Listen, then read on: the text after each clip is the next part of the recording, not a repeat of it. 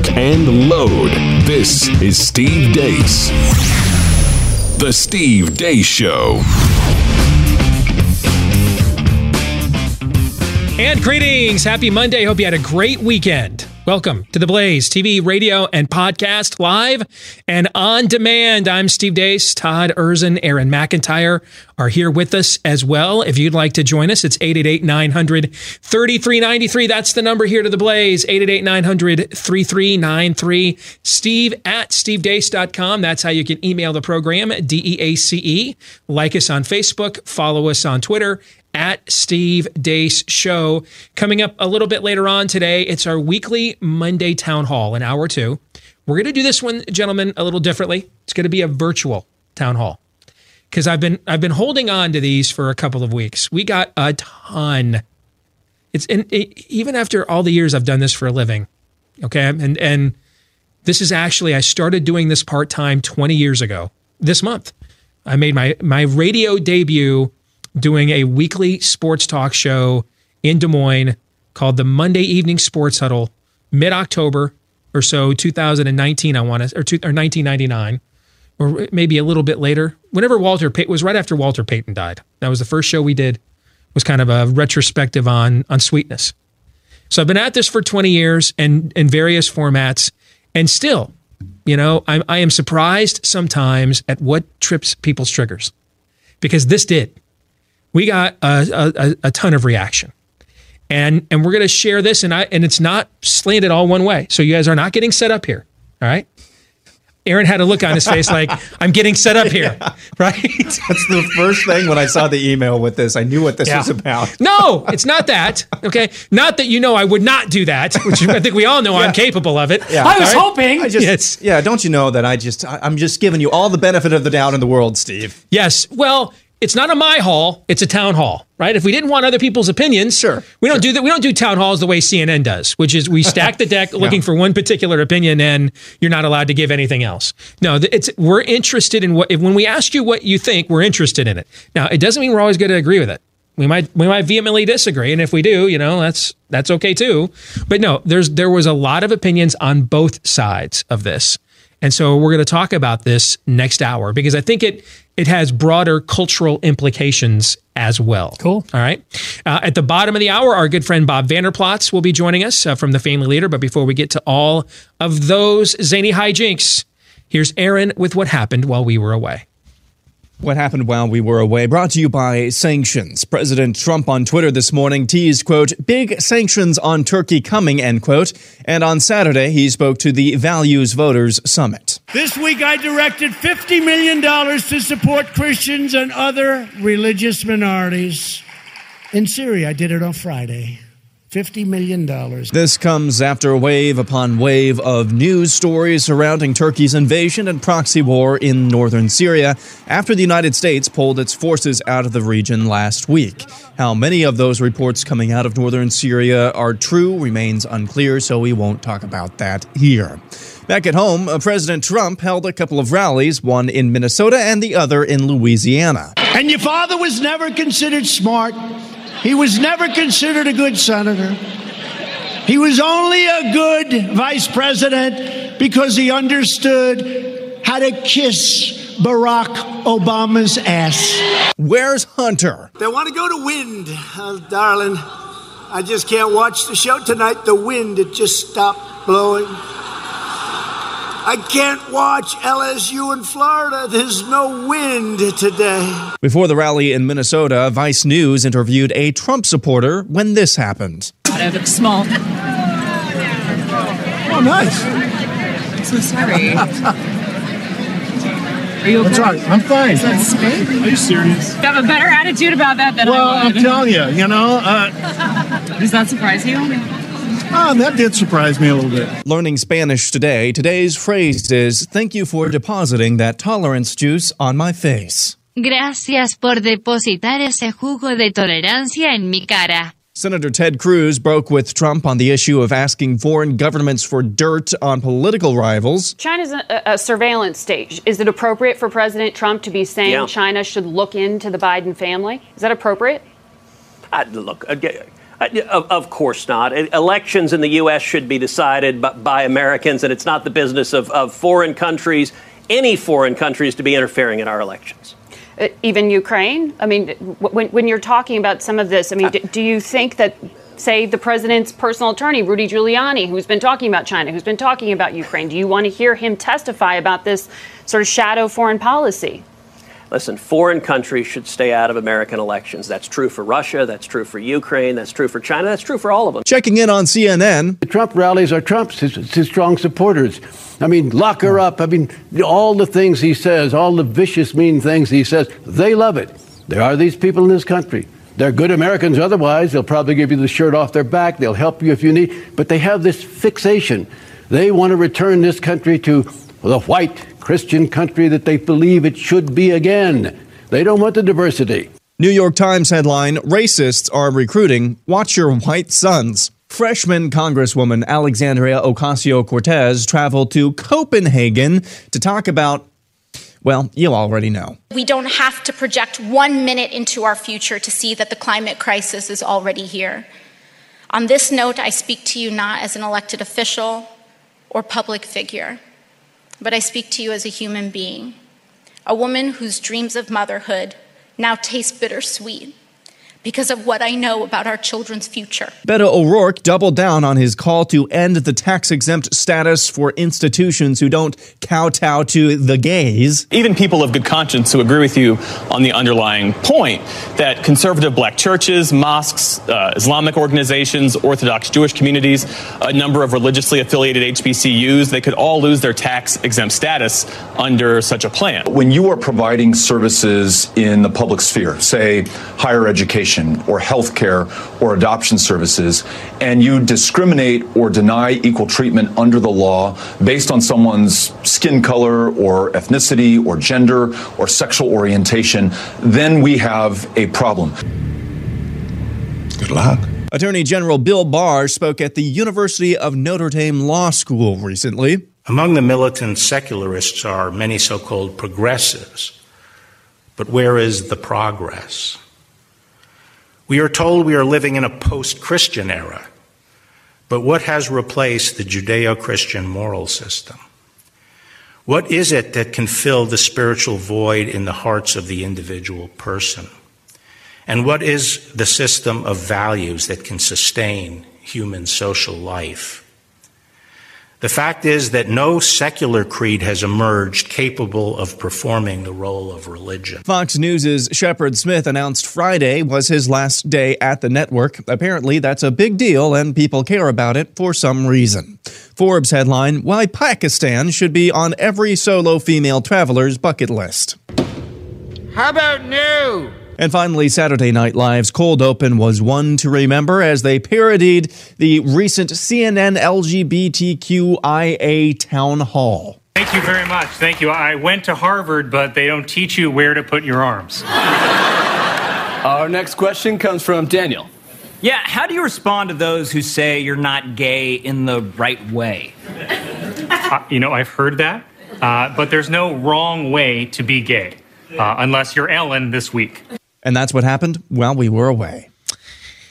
Yikes. Aaron's montage brought to you by our friends over at realestateagentsitrust.com. If you want to take advantage of plunging mortgage rates and a booming real estate market, especially with winter coming, that means you could find some good deals out there on the market. It also could be a good time to sell as people are trying to get into the place they want to move into next before worrying about having to move in the winter. Either way, make sure you go into the market with an agent you can trust. Don't take it for granted that one is easy to find. All right. You want to find somebody whose track record of success has been proven, has been vetted, as has their understanding of the term professional courtesy, as has their ability to put together a marketing plan that entails a little bit more than how about another open house. Okay, or I'll call you when something's in your price range. Okay, you want to find a real estate agent that you can trust, and here's where you're going to find them. This website, realestateagentsitrust.com. That's where you need to go right now before you go into the market. Realestateagentsitrust.com. For today's overtime, we're going to discuss the Shepard Smith thing because I don't care. I don't think I can be made to care, and I really don't know why anybody who with a life would, unless they work at the network or they know the individuals involved. I don't know why anybody cares. I don't. But maybe I'm wrong, you know?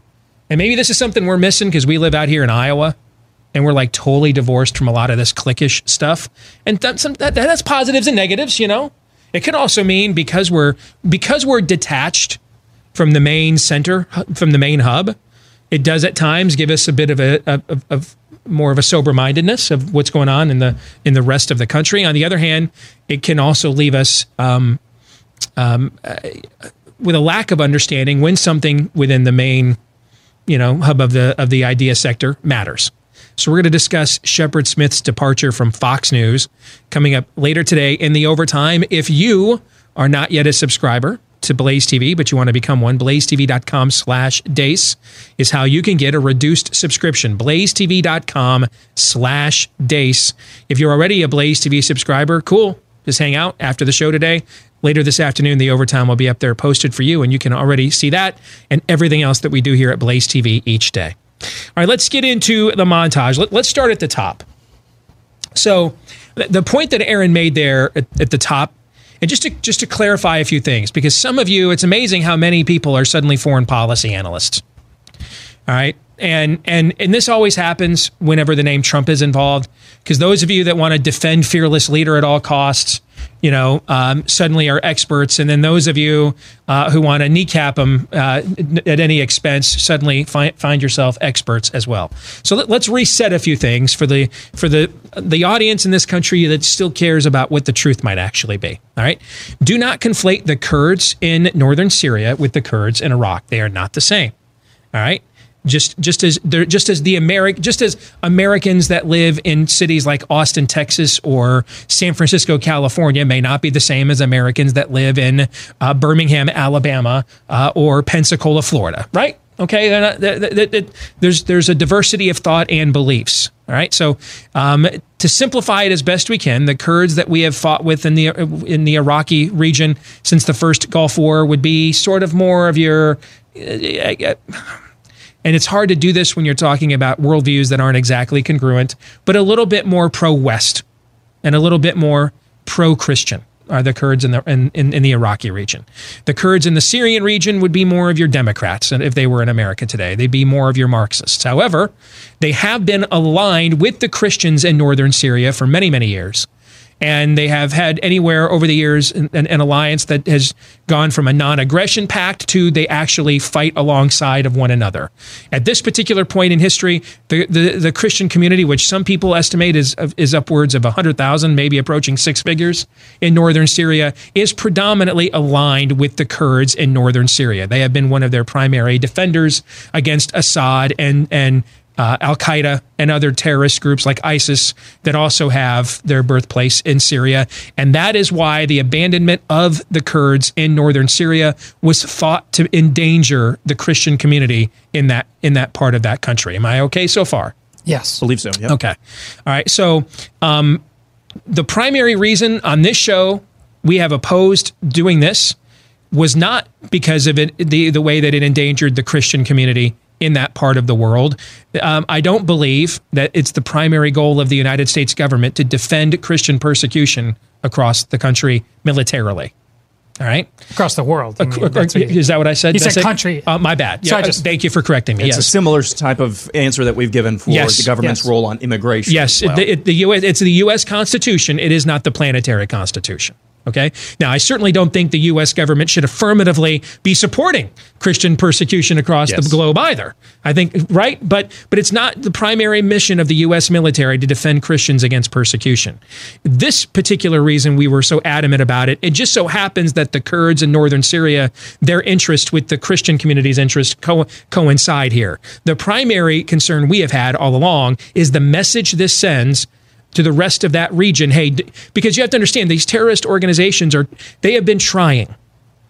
Just like we've told you, the Iranians have been trying to undermine Trump's messaging to the Saudis and other people in that region. Hey, he won't do business with you. He doesn't really mean it. He's just another American colonizer. That's why they're trying to provoke a military response from Trump. They want to pull some dead kids out of a building in Tehran. They want to. Because they want to be able to go to the rest of the Muslim world who doesn't really like Iran, frankly. A lot of the rest of the Muslim world does not like Iran. They're kind of considered a redheaded stepchild unless you are directly aligned with them militarily and with the same terrorist sects that they are.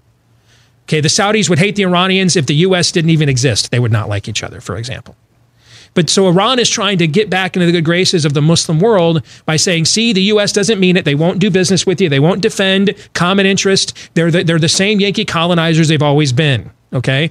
Well, you have to understand Al-Qaeda, Hamas, Hezbollah, all of the terrorist cells in that part of the world are trying to use the same messaging against us right now. And they're trying to go to people in places like northern Syria and say, this is why you want to align with us instead. You cannot trust the Americans. Look, they abandoned you guys. They use this as propaganda against us. And that was our primary concern. On this program, we do not believe in the America as perpetual mall cop of the Middle East strategy. We have been panning it for years. But what we don't understand is what we haven't understood is why choose this particular moment when you're talking about it's somewhere less than 100 troops. And it was in order to protect a group of people who have been dying alongside the American troops in this region and in other regions of that part of the world for decades. Why choose this moment to take your stand when we're still pulling American body bags out of Afghanistan for reasons only Allah knows? There has no strategic value to us at all to continue to do this. That would seem to be the place to start. It's an erratic decision, and it could only have negatives, especially when your alternative buffer is the Turks. So the grown-ups you're turning to keep peace in that part of in that region is the Turks with their caliphate wannabe Erdogan. This was never going to end well. It just never was. And I think you're seeing from the president's announcement this morning about sanctions coming to the Turks. Now, we are seeing yesterday the Secretary of Defense essentially threw the president under the bus on national television on one of these Sunday shows. He did it very passive-aggressively by saying, we warned Turkey not to do this ahead of time. But it's very clear he's speaking to the president. So we don't necessarily, and we told you late last week on this show, heading into the weekend, to be very leery of reports from that region of the world. Be very leery of it, because the same media that we see nowadays, which is it's just broken down largely with a few places like here, the Daily Wire, and a few other places. With the exception of places like that, the media in America today is Cheeto Jesus saves or Orange Man bad, and they're combating narratives and dry humping of each other and hatred of the other. I don't think that's overly simplistic. Do you? No. And it's not, every now and then you might get some crossover transcendent actual reporting, but the driving narrative, the zeitgeist in America's media culture today is Orange Man must be bad or Cheeto Jesus must save. That's what's driving the zeitgeist. And so in light of that, a whole bunch of organizations who didn't seem to matter and didn't seem to care when Barack Obama didn't offer support to these people when he was president, are now going to suddenly claim to be foreign policy experts. And we saw that this weekend. Right? And we told you last week, while being critical of the president's position on this, we also told you, because on this show, we're adults. Or at least we're trying to be. I can't speak for a whole lot of other people in working in this industry today. But we're trying to be adults on this show, and adults have to draw distinctions. Adults have to be willing to accept facts they may not like because the consequences of not doing so are even worse than the facts themselves, right? This is the world that adults have to live in. And so while we thought this was a terrible policy decision by the president and largely made for erratic reasons and thought it had almost no chance of being successful, we also had to recognize, though, that there were going to be plenty of political opportunists in the Orange Man bad category that were suddenly going to care about a northern Syria region that when Barack Obama let Assad violate his red lines by gassing his own people, they couldn't be bothered. Did we not say that on the show last week as well? Yeah. So you saw that, I think, play out this weekend. That's why we're not responding to almost any of these reports. We will respond when the Secretary of Defense says this stuff. We will respond when the President of the United States says that the actions he has seen is going to lead him to put punitive sanctions on Turkey. We will respond to that. I don't know that a Washington Post video knows their head from a hole in the ground. And frankly, I don't trust them not to just be planting stuff. I hate being in that position, man. I hate it. But I don't trust most of the information that we're given today. Well, that's just planting is just the reverse of what Chuck Todd did this week. And I can't in good conscience actually show you the news. That's what he told America. Yeah. Of course, he in good conscience, he went to work every day next to Matt Lauer's rape dungeon. Because I've been in that building. I know where they work. I know where their studios are. I've been in there. So yeah, in good conscience, though, he did walk by Matt Lauer and go to work there every day next to his rape dungeon. In good conscience, he was able to do that, amazingly enough. So I don't trust any of this. I do trust, though, when the Secretary of Defense is throwing his own administration's policy under the bus on national television. And I do trust when the president, in response to his own policy, says, just a few days later, I'm sending millions of dollars of relief package, and we're going to sanction the Turks for exceeding the mandate that they were given to go in there. That I trust. And what that confirms, at the very least, is this was never going to work. And the mistake that the president made here is the same mistake that has been made every time we've tried this. This notion that we're going to find the special, extra special, moderate Muslim leader here that looks out for Western interests. No, you're not. What you can find is an El-Sisi in Egypt who understands the term mutual vested interest. That you may find. You may find that. And Barack Obama didn't want El-Sisi. In fact, he sided with the Arab Spring. One of the first things Trump did as president was to reach out to him. Smart. You will find people who understand mutual vested interests. Trump, I think, believes Erdogan has mutual vested interests, understands that because they've done business together. Erdogan is an Islamist in a Brooks Brothers suit. He's not Ataturk. He's the Ottomans. He's not corporate. He's the mob on the Vegas Strip trying to make Islamism go legit. This was never going to work. It was never going to work because this is the same fallacy we've always tried. Well, I sat down with Karmazi in Afghanistan and he seemed like it. No, he's not. And we saw how that turned out. Every time we believe we have found the one, well, Steve is a member of NATO. Shouldn't be. He shouldn't be. Every time we have tried this, it has failed. We have other than that, though, I'm saying there's a chance. We have a terrible track record when it comes to identifying point people in that part of the world. A lot of it is based off of, in the past, progressive State Department wish casting. In the present, it's, well, I did deals with this guy, so I know him. No, you don't. You weren't using him. He was using you. Swallow your pride and recognize that before more people die. Yet that's why abandoning the Kurds was a terrible idea, even if these ones are more Marxists, because they had demonstrated they understood mutual vested interest. Because they had died next to us in the cause of mutual vested interest. Hotel in Istanbul, my children died in the cause. What do you think is a better example of mutual vested interest, do you think? A hotel in Istanbul with my name on it, or these people who sent their babies to die next to American troops in a common cause? You give that a shot. Binary choice. One or the other. It's close, but the latter. Yeah, probably your life, I would guess. You go with the people who demonstrate mutual vested interest, not the people who pass the worldview test. That part of the worldviews are a genetic bouillabaisse. Good luck.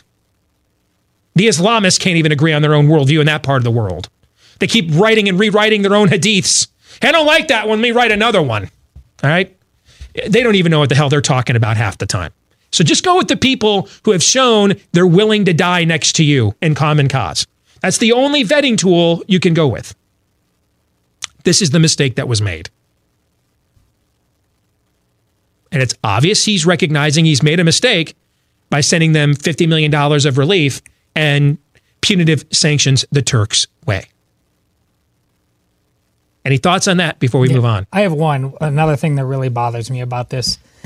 If this was going to be more of a writ large pullout, like the one you said you could have a discussion about, like just get across the Middle East. If we were just moving out, totally, I would not have said anything about it. Well, and we understand there's no way to do that without consequences on some level. You know, you're going to make the omelet, some eggs are going to get broken. Here's the thing. He does it at this micro level. We're not sure the extent to which the eggs have been broken, but some are being broken. He's doing it here. Yet domestically, the border, Planned Parenthood, religious freedom. That's what also drives me nuts about this, where he's always pandering and posturing, and he's never breaking the eggs here at home. There's going to be consequences here at home with what he does too, but in a way we've all been waiting for. That's when you say he's erratic, it's not just here in foreign policy. He's erratic everywhere. And there's no way out of that. None of us are the Holy Spirit. No man can rise above their own worldview. All right, there's only one force on earth. Well, two. There's situational, existential moments where you realize survival is so at stake that you do things beyond your own capabilities and character because of what the moment calls for. Short of those extraordinary circumstances, however, the only other force on this planet that helps us to rise above our own worldview is the Holy Spirit of the one true God, because it changes our worldview so that we can rise above the cruddy one we previously had. Okay? And he doesn't have the Holy Spirit at work in his life, guys. He's not a believer. He's not a convert by his own admission. So you're going to get this kind of erratic behavior. And in many respects, a lot of people feel like he's like Nicholas II and Rasputin rolled into one. Okay. And then the Democrats, thank you, Beto O'Rourke and Elizabeth Warren, are the Bolsheviks. Okay. And this is the second time with Beto, by the way, that one of those lefty cable news anchors has tried to get him to be, you can sense in that question, hey, have you considered the synagogues and the mosques? You know, we need these religious minorities. They vote for us. You know, black churches, they vote for us. Are you really sure? You know, yeah, we use that. We say stuff like that, but we don't really mean it. And we just use that, you know, to talk about how racist those white evangelicals are. But are you really sure you want to go down the road of a blanket tax exempt, with withholding here? I mean, have you thought about what the full, these are just talking points. We don't really mean this stuff. And Beto, representing your new leftist, says, well, maybe you didn't before, but we do now. So yeah. Just like with the gun confiscation, I think it was a CNN reporter that tried to do that with him on guns a couple of months ago, right? Yep. Are you really sure you're talking? Yeah. And that's an MSNBC guy saying, yeah, listen, we say stuff like this about white evangelicals who don't vote for us, but we don't really mean it. And he's like, damn Skippy, we do. They've always meant this. If you're a Muslim I just vehemently disagree with you. They hate you. If you're if you're a member of a black church preaching orthodoxy, they've always hated you. They've been using you this whole time. Hell, Tavis Smiley was saying that on BET 20 years ago, man. They're just using you. And what Beto is showing you is this truth. It doesn't matter what the packaging is, what the skin color is, what the language is. If you hold on to any form of moral orthodoxy that violates their explicit commands from the government is God crowd, you will be made to care. And when they're done with the white evangelicals, they're going to go to your mosques, and they're going to go to your synagogues, and they're going to go to your black evangelical churches too. All Beto O'Rourke is doing is telling the truth that has always been the truth this entire time. And that's what they're mad about, as he's letting the cat out of the bag. More in a moment.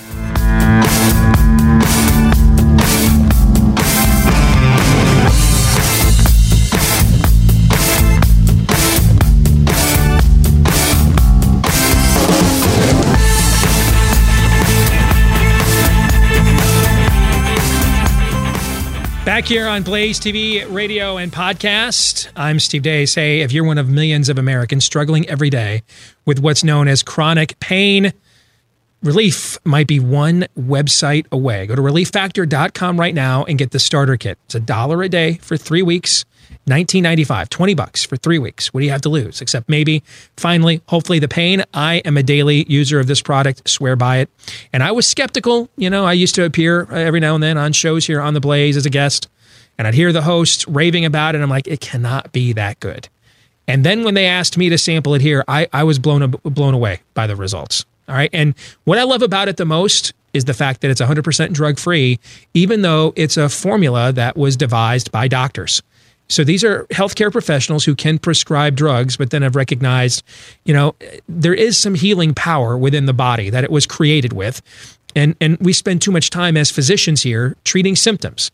How do we help the body to heal itself in certain ways? Now, if you've got an illness or an injury, you need medical, professional medical care for that. But if you're dealing with inflammation, that's what's causing the chronic pain, your body was made to push back against it. And with the help of Relief Factor, I believe it can be as well for you as it has been for me. 4 key all-natural ingredients specifically to help your body win the battle against chronic pain. Try it right now for 3 weeks. That's how confident they are. They'll offer it to you for $1 a day for 3 weeks because they're so confident that you're going to see results. You're going to come back for more. All right. ReliefFactor.com is the website. That's ReliefFactor.com. Let's welcome in our good friend Bob Vander Plaats from the Family Leader. Good to see you, Bob.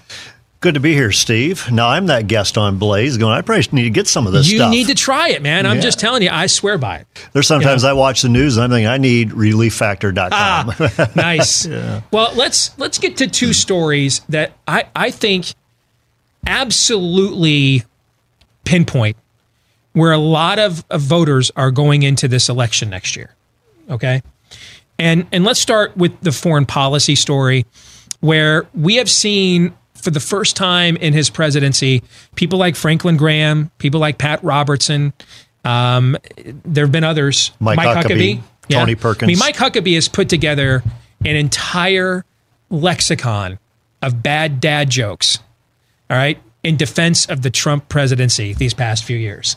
And even he has broken from the president here. Our mutual friend of ours, Joe Rosenberg, I mean, you brought him here from Jerusalem for his last book signing tour about 6 months ago, I think that was. And he's coming again. And I went to that event, and I thought I was going to a Joe Rosenberg debrief, and a Trump rally broke out. Mm-hmm. I mean, he had just come from the White House. I mean, he could not have been more pro-Trump at that point. More pro-Trump. And even he's out there now saying this was a bad decision by the president. And clearly the president now believes he made some form of a bad decision. It's funny, we were just talking about, I don't trust Washington Post videos. And I went during the break on Twitter and saw ABC News put out a video claiming it was northern Syria, but it was a Kentucky gun range. First of all, you guys have some dope gun ranges down there in Kentucky, by the way. All right. That gun range ought to be that's a commercial, number one. If that happens at your gun range, I want to stop by. It was a military, I think, training range. Oh, okay. But still. But literally, while we were talking about this story broke about this fake news. Nonetheless, all right, set aside the Orange Man bad media. Your own Secretary of Defense is pointing this out. You yourself are admitting that this has gone wrong by you sending a humanitarian aid package there, and now you're going to punitively, punish Erdogan and the Turks for what's going on there right now. Why did anyone think this was not going to turn out bad? Well, I think a lot of people did think it was going to turn out bad, and I think they did consult the president on this. Matter of fact, the president also said, if you saw over the weekend, that he's kind of an island of one on this decision, meaning everybody's deserted him. I think the people he relies on for counsel, the people he relies on to have his back at every turn, he's saying, no, this is not the counsel we'd give you. We tell you to reverse strategy quick. And that's why I think it was very telling when you saw Governor Huckabee and Tony Perkins and Franklin Graham and others, Pat Robertson. But I think Pat Robertson said, this is a mistake of biblical proportions, meaning it is that catastrophic. And then the decision 48 hours, because there were some good people, that I frankly agree with on a whole lot of other fronts. Sure. That were attempting, to provide him some cover on this last Tuesday, Wednesday. But then on Thursday when they announced, and because a lot of us on the right are whatever here is, and then another 10 floors, done with standing perpetual post foreign policy in Muslim lands to accomplish nothing. Okay. And so there were some good people that went out there for about 48 hours and tried to defend the president on this as part of that overall narrative, which he did run on in the primary and then also in the general. But then he went out there on Thursday. You want to talk about an island of one. He feels like he's been deserted. He deserted a lot of those people that were defending him when he went out there on Thursday and then announced, but we are going to send 2,000 troops, that's almost Saudi Arabia. Yeah, that's almost 400% more troops than we had defending Christians from the Turks in northern Syria. Okay. We're now not going to, we're going to cancel that so that 2,000, and special forces, mind you, like some of the best we have, so that 400% more American troops, including special forces, can go defend Mecca. But they're going to get paid. But we're going to get paid. And then for his it. defense was, well, they're paying us for it. So the U.S. military we're mercenaries now.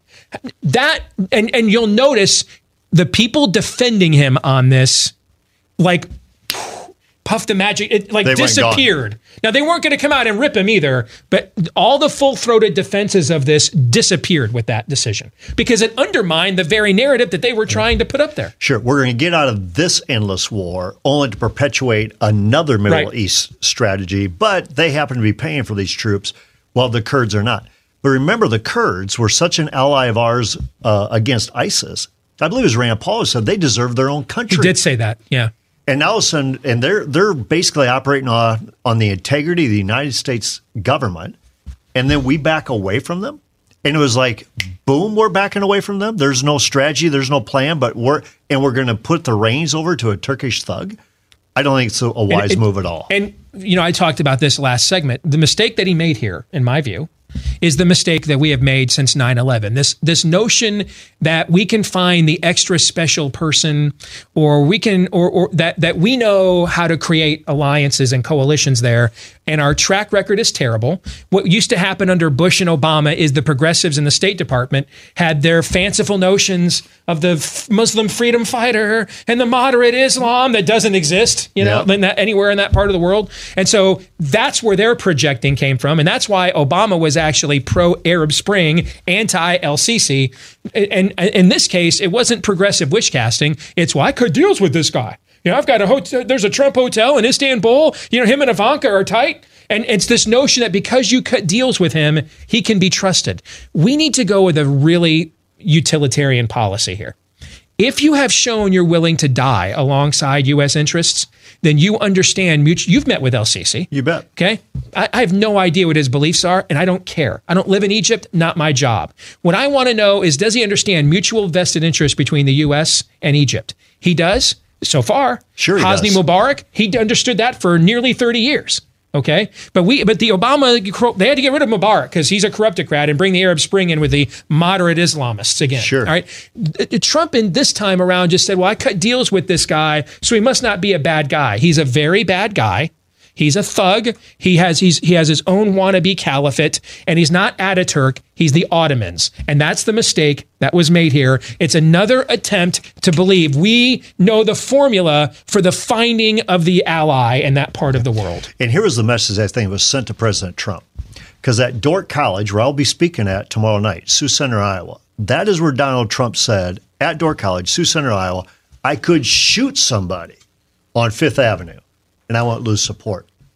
When he found out you abandoned the Kurds, you put Christians in danger, he started to see that evangelical base and support quickly voice their displeasure, and that they could fade away because of that type of policy. To me, that was their Popeye moment. That was their bridge too far moment. But then Tough to claim God's anointed when we abandon the Christians to the Turks in Syria, but then send troops to Mecca. Kind of that's a hard narrative. That's a hard God's anointed narrative to follow through with there. And now I think where you're going to go though, Steve, is that you also saw a CNN town hall. And, let's go. Where do you go now? Yeah, there's a lot of Americans that would like him not to be president anymore. If we're just going to be brutally honest, okay? In fact, I think a majority of Americans would like him to not be the president of the United States anymore. And they're passionate about it. And I'm not even just talking about lefties. I think the vast majority of our people that we live with in our suburban neighborhoods would just like this era to end. They're tired of the drama. But here's the problem. there's a lot of you might have not have liked when the Romanovs moved Rasputin into the palace either. But are you listening to what the Bolsheviks are saying out there in St. Petersburg Square? Are you listening Are you watching what the Bolsheviks and Mensheviks are doing out there in the streets of Moscow? Are you watching that? And we're going to come after all your guns. We're going to take if you will not sign up for the new morality, you're an enemy of the state.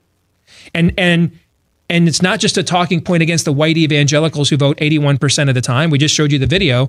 You got an MSNBC reporter anchor basically pleading with Beto O'Rourke, get back on message. What about black churches who vote overwhelmingly for us? What about synagogues, Jews who vote overwhelmingly for us? What about Muslims, mosques who vote overwhelmingly for us? Yeah, hey, that's a nice talking point to rip the Bob Vander Plaatses of the world with, but everybody knows we don't really mean it because there's plenty of religious institutions that don't agree with us on the rainbow jihad, but we need to turn them out on election day. And what does Beto say? What they've been saying in academia and in their heart of hearts when they don't think we're paying attention, what they've been saying since this whole lie campaign began more than a decade ago. He's telling you the truth. We're just the first target. And then once we're out of the way, they'll be going to your mosque and your synagogue and your black church next. Okay? If you will not align with the new morality, then you will be made to care. You're an enemy of the state. And so this is where a lot of Americans are like, I'm tired of the Nicholas the second act. He's like Nicholas II and Rasputin together. If they had a kid, Donald Trump would be the child. And I'm tired of watching it. But just when you're about enough is enough, hit the eject, you flip channels and the Bolsheviks are on and you don't know what to do. There are so many people, I think, in America that feel this way. Well, there's no doubt there's a lot of people who feel caught. But I think when you have to take a look at Beto O'Rourke, you have to ask yourself, why did he go there? He's a desperate candidate with a failing campaign who then cast a desperate vision that he knows the underbelly believes in. I mean, this is a way for me to get popped up because, Elizabeth Warren has overcome Bernie Sanders. Bernie Sanders has quickly become not a factor or a force. And we need to get way to the left of Joe Biden of who's going to be our nominee. So Beto O'Rourke, first of all, says, I'm going to take your guns. And remember the applause he got out of that at that debate? Mm-hmm. It went, I'm going to take the guns. You doggone, I forget the words he used, but they weren't great. But doggone right, I'm going to take those guns. So now what you do, you say to America, I'm going to disarm the citizenry of America, but then I'm going to force conformity. Steve, this is where you and I, we go back to this a lot. 9 years ago, we had this debate about, and we're like, how will gay marriage impact you? Why would that impact Steve and Amy or Bob and Darla or anybody else's marriage here? And we would give kind of out there kind of things about if you change the parameters of marriage, this will happen, this will happen, this will happen, this will happen. Yep. Never did we think it would be a thing of, and by the way, your church will be forced to conform. Because remember then the left's talking point, those who wanted same-sex marriage, you go ahead, do what you want in your own church. You go ahead, do what you want in your own four walls. Just let me have the same access. Let me go to my church down the street, my courthouse down the street. It doesn't have to be your church. But now the real cat is out of the bag. It's your church as well. You will be made to care. You'll be forced to conform. And if Elizabeth Warren is the nominee, you saw her literally applauding child abuse last Thursday as a campaign plank. When a woman who ought to be arrested, I believe, for child abuse, brought her 9-year-old son up there to say, I'm turning him into a girl. You saw her say we should decriminalize spreading an often lethal, uncured disease, HIV. That it ought to be, and by the way, you might as well. I mean, I don't turn on a television show or a ball game nowadays where there's not this commercial for a drug that masks the fact you're HIV positive out there. So go, we're going to mask the fact you're HIV positive. So go out there and you be you. Celebrate Pride, celebrate getting tested as well. Yes. So, eventually they're going to ask her about Beto O'Rourke's comments. She's going to affirm them. Sure they. I mean, they asked her at that thing last Thursday and they said, hey, it was just a few years ago that you're like, taxpayers shouldn't have to pay for tranny surgeries for self-mutilations. And she's like, were you wrong to say? Yep, I was dead wrong. Yep. She's going to stand there and applaud whatever bearded lady they throw up from her base. And they're not going to, the Democratic Party isn't going to offer And I just want to make sure everybody understands. We're not going to lie to you about who Donald Trump is on this show. But we're not going to let you get away with lying to yourself about what the Democratic Party is at the exact same time. Okay? Do not deceive yourself. If you decide, and if you decide this, you made that decision, and I don't blame you for it. It ain't like, these days Trump's going out of his way to win your vote. But understand the cost of that protest will be. And I say this as someone who has plenty of days where I wish the guy wasn't the president anymore. And right now I'm concerned he's going to sentence me and my kids to an Elizabeth Warren presidency with the way he's currently behaving, which makes this entire conversation irrelevant. He keeps making half-assed decisions like what we just did in Turkey with northern Syria. But understand the cost of this is going to be the stuff we used to theoretically warn ourselves about. That we knew that ultimately that's where they wanted to go. They just wouldn't say it out loud. They're now saying this out loud. And I just think there needs to be an understanding of that. That's all. Well, there does need to be an understanding of that. And for us as Christians, I think it'd be good to just, rally your audience back. For us as Christians, we are still called to look higher, think bigger. But we also need to be wise as well and take a look at what the landscape is. I tell a lot of my friends that, you're going to have two very flawed individuals running for president with two very different visions for America. One that you see on the CNN town hall with the LGBTQ, where it's transgenderism. We're going to take away your tax exempt status. We're going to make you care. We're going to force conformity while we disarm the citizens. That's going to be one. And quite frankly, Trump had the upper hand a lot by some of the decisions he made. Like you said before, as a never Trumper, is that the reason you're never Trump because he did not have a record.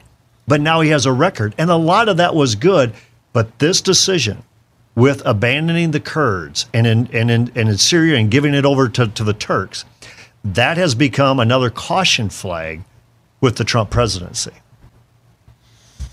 You have any thoughts on this, Todd? Lots, probably. I think, of course, aiming higher is the goal. But aiming higher, as I said earlier, in terms of where we choose to break the eggs, that's the key. There's no way where this is aiming higher is going to be clean. One of your favorite movies about Martin Luther. It's a well-made movie, and there's a great line when his mentor is trying to massage things, and he grabs him by the wrist and says, "Did you not think there would be a cost?" That's our problem. Aiming higher, it should not fill us just with warm fuzzies. It is gird your loins time if you aim higher. And that's why I paused for a second. I keep trying to find a different way to say basically the same thing. This is not going to be easy. We are called to something that is on par with the founding fathers putting their lives, fortunes, and sacred honors on the line. I think it's going to get bloody. Look at the news cycle. We are going insane. So get this figured out. Make your peace with God. Bend the knee and start doing at least the small stuff that is required, because we're not even doing that right now. Well said. Bob, good to see you, man. Good to see you, too. And Aaron. When they're so sloppy that and the president is admitting his own error by his own actions. There's no need to lie. There's no need to cheat. And yet they're going to put out a video claiming it's northern Syria from a Kentucky gun range anyway. I think that should just be another reinforcement of what these people really think about the rest of the country. All right? Even when the truth is on their side, they'll still lie to you. More in a moment.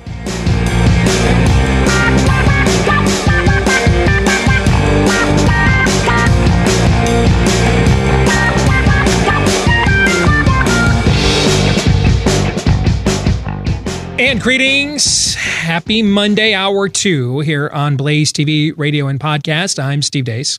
Todd and Aaron are here with me as well. 888-900-3393 is the number. That's 888-900-3393. Steve at stevedeace.com is how you can email the program. That's DEACE. You can like us on Facebook, but remember, they don't really like us, so good luck with that. You can also follow us on Twitter at Steve Deace Show. Did you know, those of you that like worldview theology stuff, we were just talking about that in the last hour of the program. Did you know there's actually more discussion of money or references to money in the Bible than pretty much any other topic, including the preeminent topic in the Bible, salvation? That's right. There's like 780. I think it's 783 is the exact number of references to money. And yet, a lot of us who call ourselves believers still really have no idea why that is the case. Yeah, you kind of know, the love of money is the root of all evil. You can't serve two masters. But it's more encompassing than that. I mean, one of the reasons when we were founded that you couldn't have taxes go above 10%. And last year, the American people spent more on taxation and government fees collectively than we did food and shelter. Well, how come originally it wasn't supposed to be more than 10%? Well, I mean, because if God only demanded a 10% and government is lesser than God, government shouldn't be demanding any more than that. Kind of makes sense now. It seems radical, weird nowadays. Why did we have a commodity-backed currency, meaning a gold standard, meaning a tangible source determining what your money is worth as opposed to a printing press backed by nuclear weapons? That's what we have now. All right. Why did we switch from that system to this one? Well, so we could have a welfare state. The progressives couldn't realize their Keynesian visions without under the old system, so they had to kick God out of the money and out of the economy and to have the system they wanted. Does that sound familiar to any of you? Does that sound like what's going on virtually every other front? Well, there was a reason it began with the money, because you were never going to volunteer to write a check on your own to have your kids brainwashed at the university for $500 a credit hour. Almost none of you were going to do that. But you're subsidizing it anyway. How did we get here? That's why you want to get this free report and DVD from our good friends over at Swiss America. What the Bible says about money. Where did your constitutional money policy go? Why are we conditioned to live in a negative savings era as Americans today? You want to get this report, and it's free. Go to SwissAmerica.com. What the Bible says about money report and CD. It's free. Or you can call them at 800-289-2646. That's 1-800-289-2646. Or again, go to SwissAmerica.com. Before we turn the page to our virtual town hall, any fun, Aaron, I've not given you a chance much today. We kind of ran out of time. But any thoughts on how the events, before we turn the page, of last week, the conundrum of the average American who doesn't find themselves either rooting against Donald Trump at all times or cheering for him at all costs, who is like, it'd be great to have an adult back in the White House again. And then you look at what the other side wants to run on and offer you. And even Joe Biden is out there, was out there trying to be down with the struggle at that event Thursday in the most painful ways possible. And you realize they're not going to provide you a safe harbor to move on from Donald Trump at all. I mean, the cost of you moving on is going to be Marxism. That's the cost. And they're making that clear. It is true that it is a conundrum, and a legitimate one, as I think we've always said on this show. It is a legitimate conundrum that we find ourselves in. What we have always tried to avoid, however, is the false choice between Cheeto Jesus Saves and Orange Man Bad. And I would say what I was thinking about when Todd was talking, and Todd was talking about the hard choice that we have and the hard road that we face ourselves with here in the United States. What I was thinking is, what is the first step in getting out of whatever this is? With that being the case, that it is going to be hard. Let's just admit first that it is going to be hard to actually find and maybe make the system work for the people that it was designed to work for in the first place. It is going to be hard. So just admit that from the outset. Then what is it that you can actually control? And for some reason during that entire conversation, I keep coming back to the emotional investment that so many people in what's left of America have had in the magic R, and the people who have represented the magic R. And for whatever reason, I'm not sure if this is necessarily germane, or maybe I'm just still hungover from a weekend of seeing both of my beloved teams lose again. But I keep coming back to this emotional attachment that we have in our leaders. We need to stop that and start looking at this as a purely transactional process. Now, if that leads you to voting for Donald Trump as a nunchuck, see, back with the Napoleon Dynamite references now. If that leads you to voting for Donald Trump because you think he's got the best opportunity to provide a nunchuck, even though you know that when you try to wield him, it might snap back and hit you in the face sometimes. If you think that that's the choice that you need to make because that's the transactional process that we've got, then that's great. But you have to stop. We've got to stop, again, looking at politicians and politics and anything that has or touches this system as any means of a savior. And that gets back to what we've repeated verbatim ad nauseum for the last 3 years, that we are in desperate need of revival. Not for the sake of saving America, again, for the upteenth time, but for the sake of saving souls, because it is clear. It is clear that is what our nation is most in need of right now. So, I don't know. Mitigate politics. Maybe that's the thing. Mitigate the politics. Just say, hey, you know what? I don't like Marxism, so I'm going to vote for the other guy. I'm going to vote for whatever has the least chance of actually pointing a gun at my face. Even if it's a gun in my general direction, whatever has the least chance of actually having a gun pointed right at my face, I'm going to vote for I'm going to vote for that. That's fine. That's a transactional process.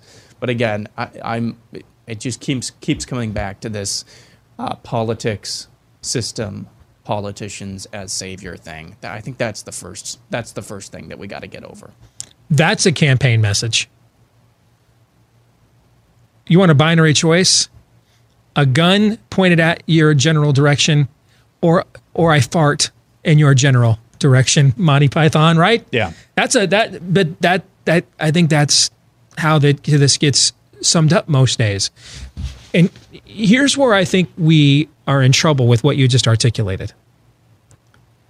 The amount of people who can't tolerate that, who have to believe that the guy they're voting for is heaven born, if not just heaven sent. Your letter writer from Friday, perhaps? Yeah. The amount of people who can't just soberly say, this is a blanking clown show, bro, most days. But he ain't a communist. So, you know, I know I've seen cultures survive clown shows. I haven't seen one yet survive communism. That might be an argument that might even persuade you to get off the sidelines, right? But the amount of people that just, they need to believe that the party and or the person they're voting for is a perpetual, in perpetual motion towards harmonic convergence. They can't just see it that way. And I think that's what makes this, and that's where when you really boil it down, that's the spirit of why they hate our show or disagree with how we approach things so vehemently, is really that.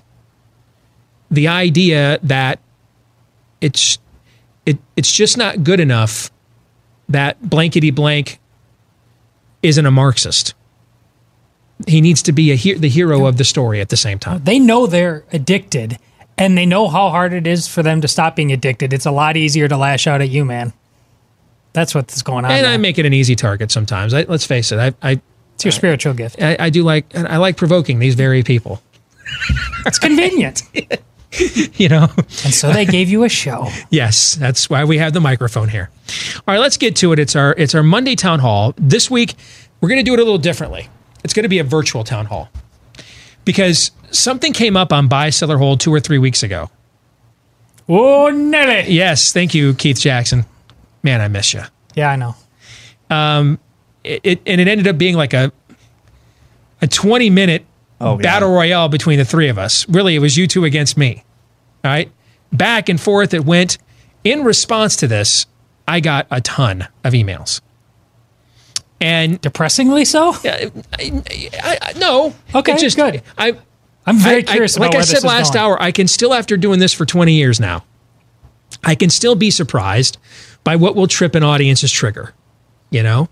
And this one did. It tripped ours, and we didn't see that coming. Yeah, that's a great point. It tripped ours, and who knew that it was going to be that big of an issue? So what I have done for this hour is I have put together as a virtual town hall. I took all of the voluminous emails and notes we got about this, and I've put it down to 1, 2, 3, like 7 notes, maybe 8, but they're pretty equal. You know, if they're one side or another, it's 4 to 3. I mean, you're going to see both sides are represented here. And I mean, some of these notes I got were really long. I mean, people that indicates passion about this. Well, I would be derelict in my duty as a broadcaster if my audience did not show passion about something that, you know, doesn't involve an inherently immoral activity like human trafficking. Okay. I would be derelict in my duty as a broadcaster if my audience showed this level of passion about a topic, if I didn't explore that passion further, right? Okay. Not to mention, I think that this has broader conversations about the culture writ large at the same time. I'm certain of that. So we're going to take each of these individually. I've done my best to not edit anybody out of context. I can't, with these emails that are this long, I cannot do that. They're too long. But I've tried to edit them down as best I can to get the spirit, what I thought you were trying to communicate. And they represent both sides of this argument. All right? You guys ready to do this? Yeah. You bet. All right. And so the argument at hand is it a bad thing for video games to be considered, like in the form of esports, a profession? Should we be making blanket characterizations about what that means for us as a culture? Or just realize it's a technological advancement, it's an opportunity for somebody to make a living, and they're not doing anything inherently immoral with it? What's the problem, right? You think that's a fair bottom lining of the conversation we had a couple of weeks ago about this? Right now, I think it probably is. That might need adjusting after we get to the end of this, only because I'm still uncertain what ground I'm standing on. Okay. And I think Todd and I's contention was whether or not this is a worthwhile pursuit for the betterment, the general betterment of a human being. I don't know if I articulated that quite clearly, but I think that was one of Todd and I's contentions. And one of the things I said is, you know, there was a Fortnite tournament earlier this year, and I want to say the guy who finished in 9th place or 6th place, I can't remember which one it was, but it wasn't like the top 3. Walked out of there, a 12-year-old kid that finished outside the top 3 made like 99 grand, or no, 990 grand is what it was. Okay. And I realized that I don't know that I have made that much in my career total. Mm-hmm. And if Noah was good enough at Fortnite that he could make 990 grand winning a Fortnite tournament, I certainly wouldn't, you know, that's an easier way to make a living than hot roofing on a 97-degree Iowa July day. Okay. I mean, that we're kind of doing the same thing. We're sitting here in an air-conditioned or heated studio, depending on what time of year it is, right? It's still air-conditioned. It will be the whole thing. Well, that's because, because I must have, one of my professional goals is I need to know, can I get a studio colder than Glenn Beck's? All right? Because it's one of the few times in my life I walked into a room and I thought, it is too cold in here. And now my pride has been challenged, and I need to know, can I get my own studio colder than Glenn Beck's? All right? You're proof that conditioning works too, because I'm just totally unfazed by this now.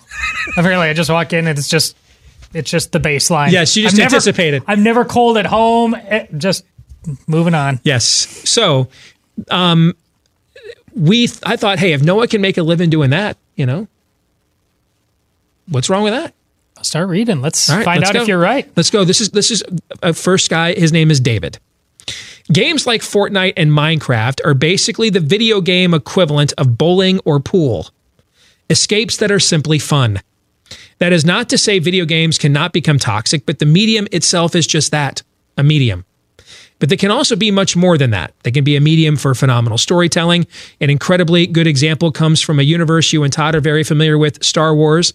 I'm not sure how familiar you are with a game called Knights of the Old Republic, which came out several years ago. The story has incredible depth, and video games can be a storytelling device that is really unmatched by other mediums. A storytelling device that it can examine the good, the true, and the beautiful, as Todd likes, just as much as a movie or a TV series can, if done well. Your thoughts? I have No quarrel with that sentiment. I think, in essence, that is true. None of that takes things to the place of obsession or idol. I think he makes a strong argument. I would agree with that as well. With specific games, I'm not nearly as well versed with Fortnite as I am with Minecraft. Minecraft is basically Legos that you don't have to spend nearly as much money doing. If you play it in a specific mode, you can definitely learn and explore creativity, like legit creativity within Minecraft. I also agree that it can be a phenomenal platform for storytelling as well when done right. What's the difference between somebody who makes a whole bunch of money as a professional bowler or a professional pool player and the amount of time and effort it took to do that, hours upon hours upon hours upon hours upon hours upon hours, and somebody who's a professional Fortnite player? What's the difference? Well, we may end up getting this into other letters, but that's why I kind of cut it short. Bowling and pool. Bowling and pool, like in the Great Lebowski, why did you choose bowling? Well, because it's a game that you can drink and smoke while you're doing it at the same time. They flat out said that. So it's not these activities aren't occurring in a church. I want to say that, but it is abundantly clear for anybody who's paying attention that the video game world for young males is a place where they go and they don't come out. It has a verifiable addictive qualities to it. And while I know 50 years ago, parents didn't say the same thing about a pool hall. Well, we had to have truancy laws because my kid was skipping school to go to the pool hall. It doesn't take place in a church. That was my whole point about this. And this isn't Footloose. I'm not telling you not to dance. But this is nice. Young males go to they just in this day and age. They just flat out don't come out. And this is where I've mentioned it many times on the show before we even talked about this, where Steve, old Steve, yes. And this Steve, while he's doing it, he's listening to sermons oftentimes. So Steve is a Renaissance man. His head is in all kinds of places. He's not the norm when it comes to video games. That's where your arguments... Now, let me support your argument. You want to know why I don't have a college degree? I know. Maybe I haven't told this story in a while. I don't have a college degree because I flunked out of school at Michigan State University because I spent an entire semester doing two things. Well, other than eating every single box of Lucky Charms in the Wonders Hall cafeteria, right? Other than that, the other two things I did was intramural basketball, which that's when I first learned you can't eat yourself out of you can't work yourself out of terrible eating. Because I was playing 2, 3, 4 hours of intramural basketball a day. And I still left after 2 years at Michigan State. I still put on like 80 pounds. All right. So that's number one. And number two was Super Tecmo Bowl, the first football game that ever came out where the actual players and the stats and the real schedule, the stuff we all take for granted when you buy a Madden football game today, that first came out back then. And that's before these games were in now. Yeah, you look at the graphics now. Well, we thought it was revolutionary in 1992 and 1993. You look at it now and you're like, why would anybody play this for more than 10 minutes? But these games also occur in the equivalent of a chat room now. You're connecting online with people, which is very, so it's almost like this is where Dennis Miller comes into play. If they can make online virtual reality, if you can have sex with Claudia Schiffer in virtual reality, it's going to make crack look like Sanka. Yeah. And there's an element of that to this. Yes. And so I flunked out of school because I didn't go to a class that entire semester. As I played out, back then I think we had 28 NFL teams. So I played out every game for every team.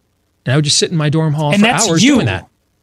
But that was a different me. But that was a different me. It was a different me, but it was then. You still had your capacities that you could help you. There's a lot of people out there who their lives ultimately they're called to be blue collar, very existence that's very normative, but people are pulled into this virtual world because it's just better than what they would rather tolerate. I don't disagree with that. I just think the same thing is true of my phone. I think the same thing is inherently true of almost every technological advancement we make. I mean, people used to, 75, 80 years ago, people lost it on Billy Sunday, who was the precursor to Billy Graham, when he started doing radio ministry. Marconi, that's the Satan's You're not invention. wrong, but then we need to ask the question about who's, like functional alcoholics. How hard are you getting pulled in to the point that you aren't contributing anywhere else? This is like your foreign policy issue. We need to make distinctions case by case about this, and we can't just say, I mean, what you're talking about is reasonable. You take that too far. We're dealing in whataboutism here, and that's we got to just get to now. See, we haven't even got past one question. Yeah, I see. So with this thing, the question that you asked, what's the difference between professional bowling, professional pool players, and video games? Well, at the very essence of this, there are a couple of distinctions that I don't know that are necessarily super important, but I'm going to make them anyway. At least there's a chance for actual community and interacting with other real people in person, in bowling, in pool. We are created beings by God who are created for community. It is not the same, and I'm not going to debate this at all. Interacting with Poning Noobs 069 on Fortnite is not the same as interacting with a live, real person in person at the pool hall or at the bowling alley. It's not the same thing. Even if you're talking to them with a microphone, it's not the same thing at all. That is not the same thing at all. So there there are some opportunities for social contact. Now, you will come back and say, well, if you're going to be really great at something, even if you're a great bowler, even if you're a great pool player, you're probably not going to be concerned with talking to other people whatsoever. And that is true. And so when we come down to this issue, at the very essence of this issue is, where are your priorities lying? You could say the same thing about a great football player, but football and team sports by their very nature are teaching you great life lessons about what it means to make sacrifice for other people, what it means to put others' needs first before yourself. Basically the same thing. You're learning some really good character building skills just by the nature of team sports. With solo sports, not so much. So the question you have to ask yourself is, are you willing, is it a worthwhile thing to encourage or be open to being really, really, really good at something, at a craft, at a sport, at a video game, if it means the cost of that is not developing these other skills, like how to be a good man, how to be a good husband, practical life skills like that? Is that something that you're willing to take? Is that a risk? I think that I wholeheartly agree. I just think that's inherent collectively across the board. I mean, do you know the average NFL player ends up bankrupt within 4 years after leaving the league? Within 4 years after leaving the league, they're bankrupt. Why? Because all they did was because they didn't learn those same life skills because they spent too much time on a tackling dummy. Nobody's encouraging that or saying it's good, though, and I'm not sure if you are. You don't think people encourage that person to keep working on that tackling dummy than learn how to balance a checkbook? I'm just saying, if it comes at the cost of these other things, is that really a good thing then? No, it's not. If you can't but that's true. That's been the point I've been trying to make. Is I think that's true across the board of virtually anything we attempt to make a living out of. But here, let me get to another one. This one is in you guys' favor. Okay. I'm about 7 years younger than you and Todd, and I grew up playing computer games, watching traditional sports on TV. I currently watch esports. Oh, no. Okay, the next one is for you guys. This one is more in my favor again. Sorry. I currently watch esports almost as much as I watch traditional sports. I don't know that it's necessarily because it's an esport, but more so because you can consume it in the way most new media is consumed by younger people today. It's all freely broadcast online with video on demand available immediately afterwards. There are leagues where they play a regular season with playoffs and have a giant playoff tournament at the end of the season every year. In that league, every player has a minimum guaranteed contract of $12,500 a season. Most players make significantly more through endorsements, sponsorship, streaming, etc. In May of last year, ESPN Plus secured the TV distribution rights to the U.S. League, and that deal was estimated to be anywhere from $300 to $500 million for a multi-year agreement. I think Todd and Aaron are completely off base. I don't see any fundamental difference between an esport and a traditional sport as it relates to being a valid profession. The ratio of number of basketball players that spend hours playing that game that have 0% chance of ever making it to the NBA is probably similar to the number of gamers that play with no chance of making a profession in it. A profession of it. No one is saying basketball hoops need to be removed. There's also a number of ways to make money playing games online besides as a professional esports player. The most popular streamers that play video games on their streams make significantly more than the average esports player. Most of the esports franchise organizations started out as game-related websites where they made money catering to gamers. I don't think it's a great career choice for most people, but if you have a child that is extremely skilled, I would rather them play esports professionally than actual real football. That is from Miles McElroy. That last point is... He's probably talking about the concussion danger is what he's concerned about. Still, though, and thank you for the letter, but especially that last point just was the exclamation point on something that just generally made me very sad. And that actually, I think maybe Steve you were just fine until that last part too, because there's no way you can even believe that. No, my guess is, but I understand the concussion thing because of the hysteria about it. My guess is it's about that. Listen, okay? to say, is he saying what he's watching? I want to be clear because this isn't he's watching other people regularly play. Mm-hmm. To compare that to watching football, basketball, any of the Olympics, that's like saying sitting there at the feet of Plato and learning is the same thing as compulsively checking into random Twitter troll every day to have him direct your life. I can't tell you how far away existentially the two are. The beauty of the human body's physical ability to... Is it the same as watching somebody bowl? To play... It's with a lung dart dangling from the side of their mouth and their size 5X shirt over their 48 inseam jeans. Now you're taking. I think we're talking about professional. And actually, you're really turning a professional bowler who can regularly turn out 300s. That's pretty impressive. To our generation, it is. Their generation doesn't give a rip about it. That's why bowling alleys are coffins. Whether nowadays. they give a rip, we're talking about, which is why bringing up Plato. We're talking about eternals. We're talking about things that rise above just mere circumstance. I think you're talking about that. I think he's just talking about video games. Well, in the same way, our grandparents, didn't want their kids hanging out. And I'm saying our parents hanging out at the pool hall. I'm all day pointing long. out of Bob Vander Plaats. I'm saying aim higher. This can't. If you have put these two things on the same playing field, if you think someday we should be handing out gold medals at the Olympics for a video game player instead of what we do now, and it's the exact same thing, I'm just saying that's a sad. They do it for embrace curling. Of reality. They do it for curling, which is just about using a broom and drinking beer. They've got gold medals for curling. I think the assumption here is that we all assume that bowling and pool and curling are just akin to all the other sports. I don't think anybody is making that contention. I don't know about you, Todd, but I'm certainly not making that contention. I'm not saying it's worse necessarily or better than esports, but there are some distinctions here to be made between those extreme examples. All right. I still feel like we're at the exact same impasse we were at before. Yep. So it's not just me. All right, we'll continue more of our virtual town hall on video games as a profession right here on Blaze TV, radio, and podcast. Stay tuned.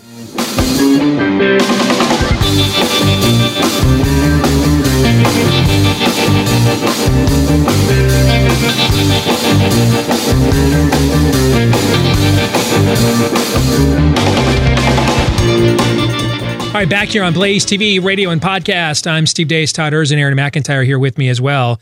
Hey, if you're struggling to meet your weight loss goals, maybe you've been told, I can eat whatever I want if I work out. Well, if your body is metabolically trained, that's mostly true, but that's not a path to actually losing weight. Maybe you've been told, hey, you are what you eat. Well, that's true from a health perspective. You're putting a lot of trans fats and, additives and fake foods in your body. But if it's about weight loss, it's really about how much you're eating. All right. And now the difficult thing here, though, is your body was created to crave and conserve calories. And it's only been, we've got about 6,000 years of human history, and it's only been like in the last century that food was readily available for mass populations and not just the 1%. So what do you do when you've got all of that cellular history in your body saying, hey, we need food and we need to store the fat we have. And now suddenly you want to change your polarity here. You want to lose weight. Well, thankfully, your creator put a little molecule in your body. It's called OEA. And what it does is let the brain know when the belly is full, so the brain can then do its thing metabolically. Unfortunately, for too many people, we've just kind of run that stop sign so many times, the body just stopped listening. And that's where Riduzone comes in. It wants to boost your OEA by just putting in more OEA. It's not loaded with chemicals, additives, preservatives, caffeine, stimulants. That's why it's FDA accepted, gluten-free, vegan-friendly. It's just OEA so that you can get your portion sizes and your cravings under control. All right. So if you want to see, hey, is this what's been missing from my weight loss goals? Go to riduzone.com. That's RIDUZONE. Go to riduzone.com, use promo code Steve, and they'll give you 30% off a 3-month supply. All right, give you a full 90 days there to see if this is good habit forming for you. Riduzone.com, promo code Steve. All right, let's get back to our virtual town hall we're having this week on video games as a profession. This one is from Tim. I just turned 30 a couple of weeks ago. I had a good childhood, but video games from the time I was 12 became a constant source of entertainment for me. I played them as often as I could all the way up through college. I would get home from school, and my friends and I would play video games together, and then I would play them by myself. That culture is rampant on college campuses, I'm sure you can imagine. When I left college, I got a job in my field of study of engineering, and I have a good paying job with a wonderful wife and daughter who's now 3 weeks old. It wasn't until I met my wife several years ago that I seriously began to question the influence of video games on me and my faith walk. Video games became the way I would interact and reconnect with my friends from college. This was my excuse for why I played them so much. However, when I met my then girlfriend, she got me to really look at what video games were doing to me and what I was accomplishing with my life, which outside of my job was nothing.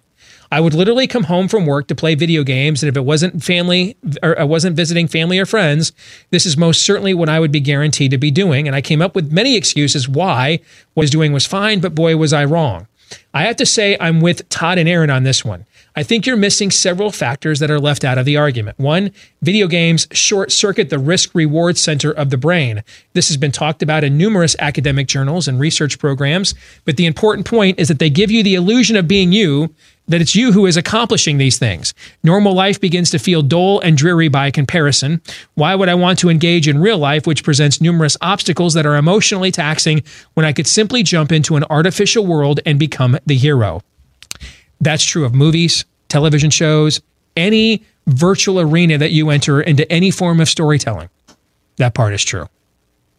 That part is true. Do going to movies have any documented addictive properties like video gaming do? Yeah. Otherwise, why would they be? Unless they're porn. Well, yeah. Why is there so much obsession with these stars and what their lives are like and everything else? I've never ever gotten the sense that I accomplished anything after watching a movie. I mean, you're actually what the emailer's point is that you're controlling things, and so there's some sort of weird illusion that you actually are controlling something and doing something yourself. And again, it's not hypothetical. I've never run into anybody who thought they could change reality because they won the big boss battle on Batman Arkham Asylum. Well, this guy just said it. It just happens to you. What's the video game phrase that we drop here fairly often? User achievement unlocked. Yeah, it's the same thing as you bowled a 300 game. User achievement unlock. You have bowled a 300 game. Again, we're conflating things here as if they're bowling by yourself, being really really good at that is positively good, and being good at video games is positively bad. And again, I think we cannot lose sure, I will grant you that there are qualities in other forms of media with storytelling that are bad, that can be addictive, that are the same as in video games as well. But again, we cannot overlook some of the things like what the emailer said, that there is this false sense of accomplishment. Now, with bowling, you actually are accomplishing that. With video games, it's just pixels and zeros and ones. That's basically all it is. But see, this is the argument you guys are making is that this is uniquely bad. No, we're not. And to me, I just think it's just the same bad that we've always had to face. No, we're not. I'm not making that at all. There are some distinctions about video games that can make them worse. And so... Because that's his point. His point he's going to continue is these are uniquely bad. His second point, video game manufacturers do the exact same thing. They constantly hold new carrots out in front of you to keep bringing you back and suck you into the game again. In other words, it's designed to be a drug. Why do you think... Well, that's it. Why do we do an overtime exclusively for our subscribers here and then promote it to non-subscribers? Why do we do that? Hashtag overtime is a drug. Yeah, because he's conflating this is a drug with a sales technique. Well, the last part is that because they're trying to make the detergent that you buy to do your clothes a drug in that extent. Yes, so the second that's part just is marketing. But the first part, again, this is it's not hypothetical. This is you uniquely go into this. And you don't come out, both as a teenager and as an adult, he said, in a way that does not apply to curling or bowling or movies. There's no connection. There's something that's unique and it's been documented. Why through is there studies. a popularity with binge watching nowadays? What's the point of that? Why do you think we do that? Why do we binge watch? Yeah, why is that? Because it's convenient. What's convenient about it? You just watch when you want to watch. It's a convenient escape.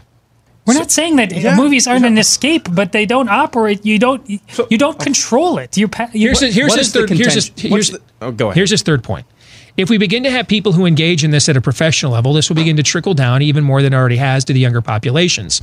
That's actually not how this works. Okay, it's because it's already trickled down that it has. The market doesn't create. Let's assume, Tim, that's who wrote this. You're right, this is a drug. The market doesn't create the demand for the drug. The demand for the drug creates the market. It's the other way around, okay? But naturally, when people see someone who is successful, they are more likely to become a role model, and thus you begin to do what they do, even if you don't earn a living from it. At least with actual sports, you're forced to engage your whole body and mind into the activity, and you're forced to deal with the consequences of your actions. The real world and the controls God has placed on it to teach us lessons as far as risk and reward are still in place. Not so for video games. I don't agree with that.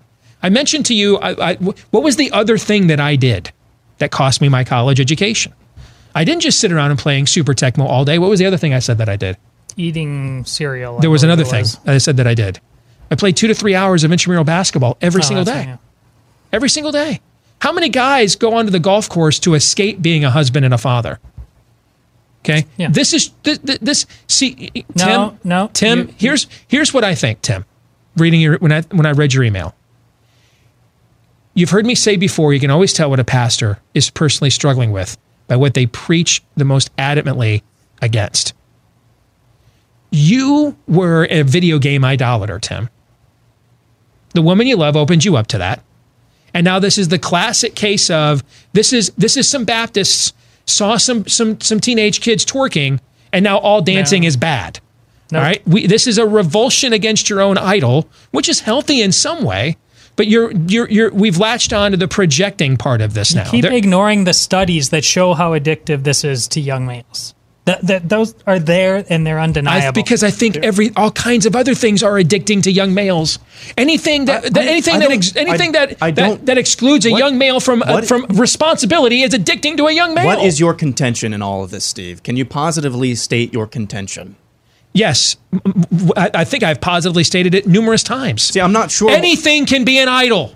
Nothing is more uniquely idolatrous than anything else. Because we're idolaters. And I would say, yes. Well, I would say, regardless of what you think, I don't think that things that can be easily made into idols, I think there are varying degrees, and we have to have room for distinctions in that. If you do meth when you're in high school, and then another kid does, chews tobacco for one time, which do you think has a stronger possibility of becoming addicted to that idol? It's the guy who did the meth. And I'm not saying that video games, once you do one, you're going to compulsively need it all the time. There are varying degrees of addiction. No idolatry whatsoever should be encouraged or being, this is fine, especially if there is evidence, as Todd has pointed out, as the emailers pointed out, that it is easier to get addicted to a particular idol than others. Let me put this in another context. Todd, if one of your daughters landed a starring role on a fictional television show,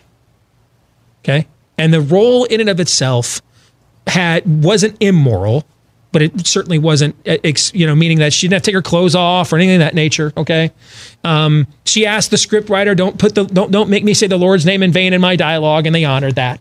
Okay, but there's nothing, let's say it's a common show that a lot of people like, even of a secular mindset. It doesn't really promote any particular moral value system that you're in favor of, but it doesn't require her to be explicitly immoral to play this role. Would you be proud of her for landing this starring role in the television show?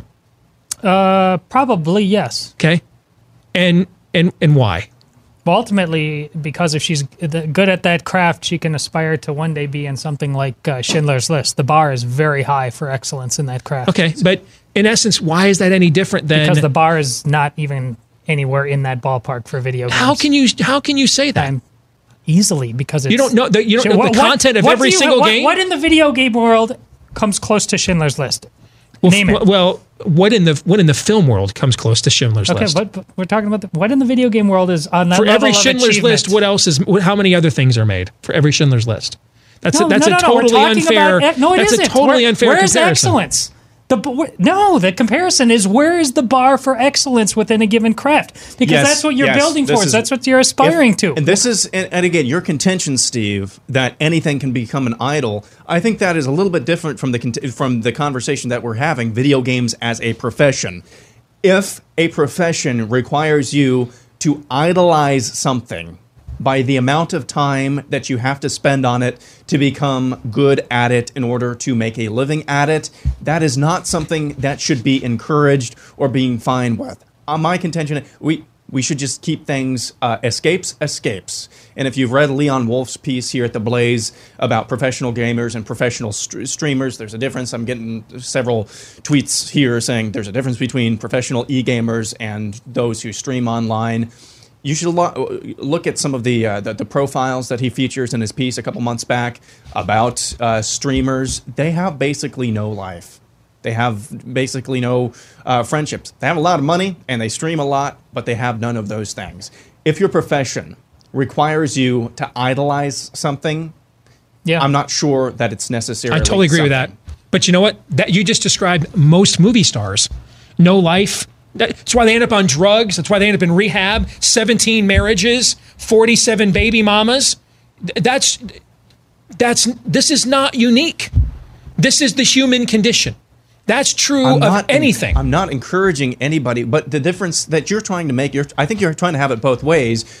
Are you fine with people with encouraging your son? You said it before to go, hey, if you can make $900,000, you should do it at the cost of what we just talked about. Are you fine with that, Steve? No, but I reject the notion that he can only be good at it at that cost. See, that's what I reject. That's where we disagree, because I think the bar, as Todd said, the bar is so high to be able to make that sort of success in this arena that I don't think it is possible to be that successful in this arena without actually idolizing and making sure your sense of propriety is, or having your sense of propriety all out of whack. That's where we disagree. We do disagree. I don't think that's reconcilable at this point. Yeah, I agree. If that's where we're at, it's similar to the Donald Trump point on Friday. If the argument is, and I'm not saying you're making that point, but it's similar. If we're at a point where you need to believe Donald Trump is perpetually an instrument of righteousness, not can be, not will be, is, as a state of being, that he is an instrument of righteousness, is, state of being, unconditionally, we're never going to agree. And this probably isn't a good show for you. because there's too many other things to go on in life without letting us make you mad all the time. Find something else. We got like 75 other shows at the Blaze. Go there. Pick one of the other 74. You know, not saying that they're all here telling you that Trump is great, but maybe they'll do it better than us without making you mad. All right. Similarly, if you think the only way to be good at this is to turn it into an idol, then I do reject that. Because in essence, the only way to truly be great at anything is to risk turning it into an idol. No, you're ignoring. You keep living in this hypothetical world. You're ignoring the obvious evidence to the contrary that affects real people, not constructs, in this world. Curling doesn't do it like that. Bowling doesn't do it like that. Everything else you've mentioned, it doesn't do it like that. It is gaming that does it. No, idolatry does it. People go to idols because they don't like their reality. And that's why I go there. Okay, I that's why I went to the pool hall. That's why name 50 other things I could name from another era. It's the same thing. The idolatry is the reason for the idol. What's happening in this era? Okay, we keep examples that aren't impacting young males the way those things are. There's only one in this whole discussion impacting young males at the level they are. See, I disagree with that. And I think we're having the same argument other generations had about why is your nose in those damn books all the time? Why are you skipping school to go to the pool hall all the time? It's the same arguments we always have. Why are you watching on radio, just sitting around listening to that radio all the time, waiting for your Ovaltine decoder ring to come in? There's a great big world out there. Get off the floor. Go outside. You're sitting there watching TV all the time. Oh, great. Now it's color, so you're never going to leave the house. It's the same thing. We're don't idolaters. Leave the house now. That's the difference. The difference is that we're idolaters. Nothing's different. Nothing is different. We can turn anything into an idol. I have sat here and competed in this industry with men who have said and written incredible things of nobility and virtue and thrown their life and their marriages away because of the idol of I've got to be number one, success, seat at the table, etc. They were doing Schindler's List one day and Cheeto Jesus Saves the next. Okay? Everything can be an idol because we're idolaters. Tim, who sent this email, you could turn your relationship with your wife into an idol. Anything can be an idol. Well, and other things, though, the bar is much lower upon entry. I mean, you start doing crack right away. There's no high bar there. It's a very low bar, and it's a ruthless idol instantly by definition. That's not the same thing as something with a very high bar that is actually worth entering into, but you lose a sense of proportion. Those are two different things. So I think, go ahead, Todd. No, go ahead. Can I just sum up what I think this conversation was in three different parts? I only got like three of these emails.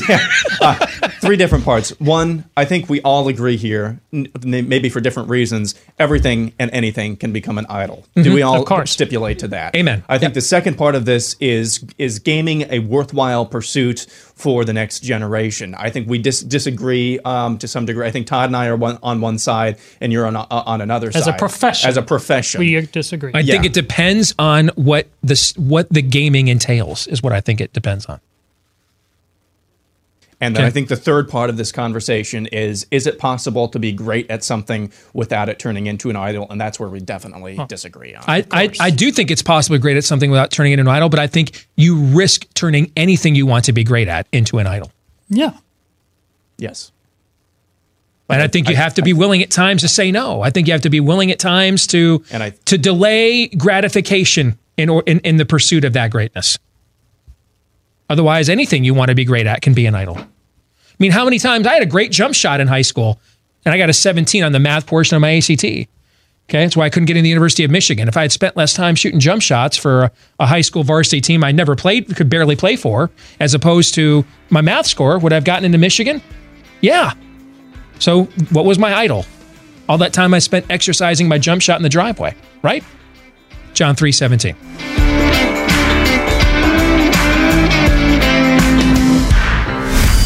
This is Steve Deace on the Blaze Radio Network.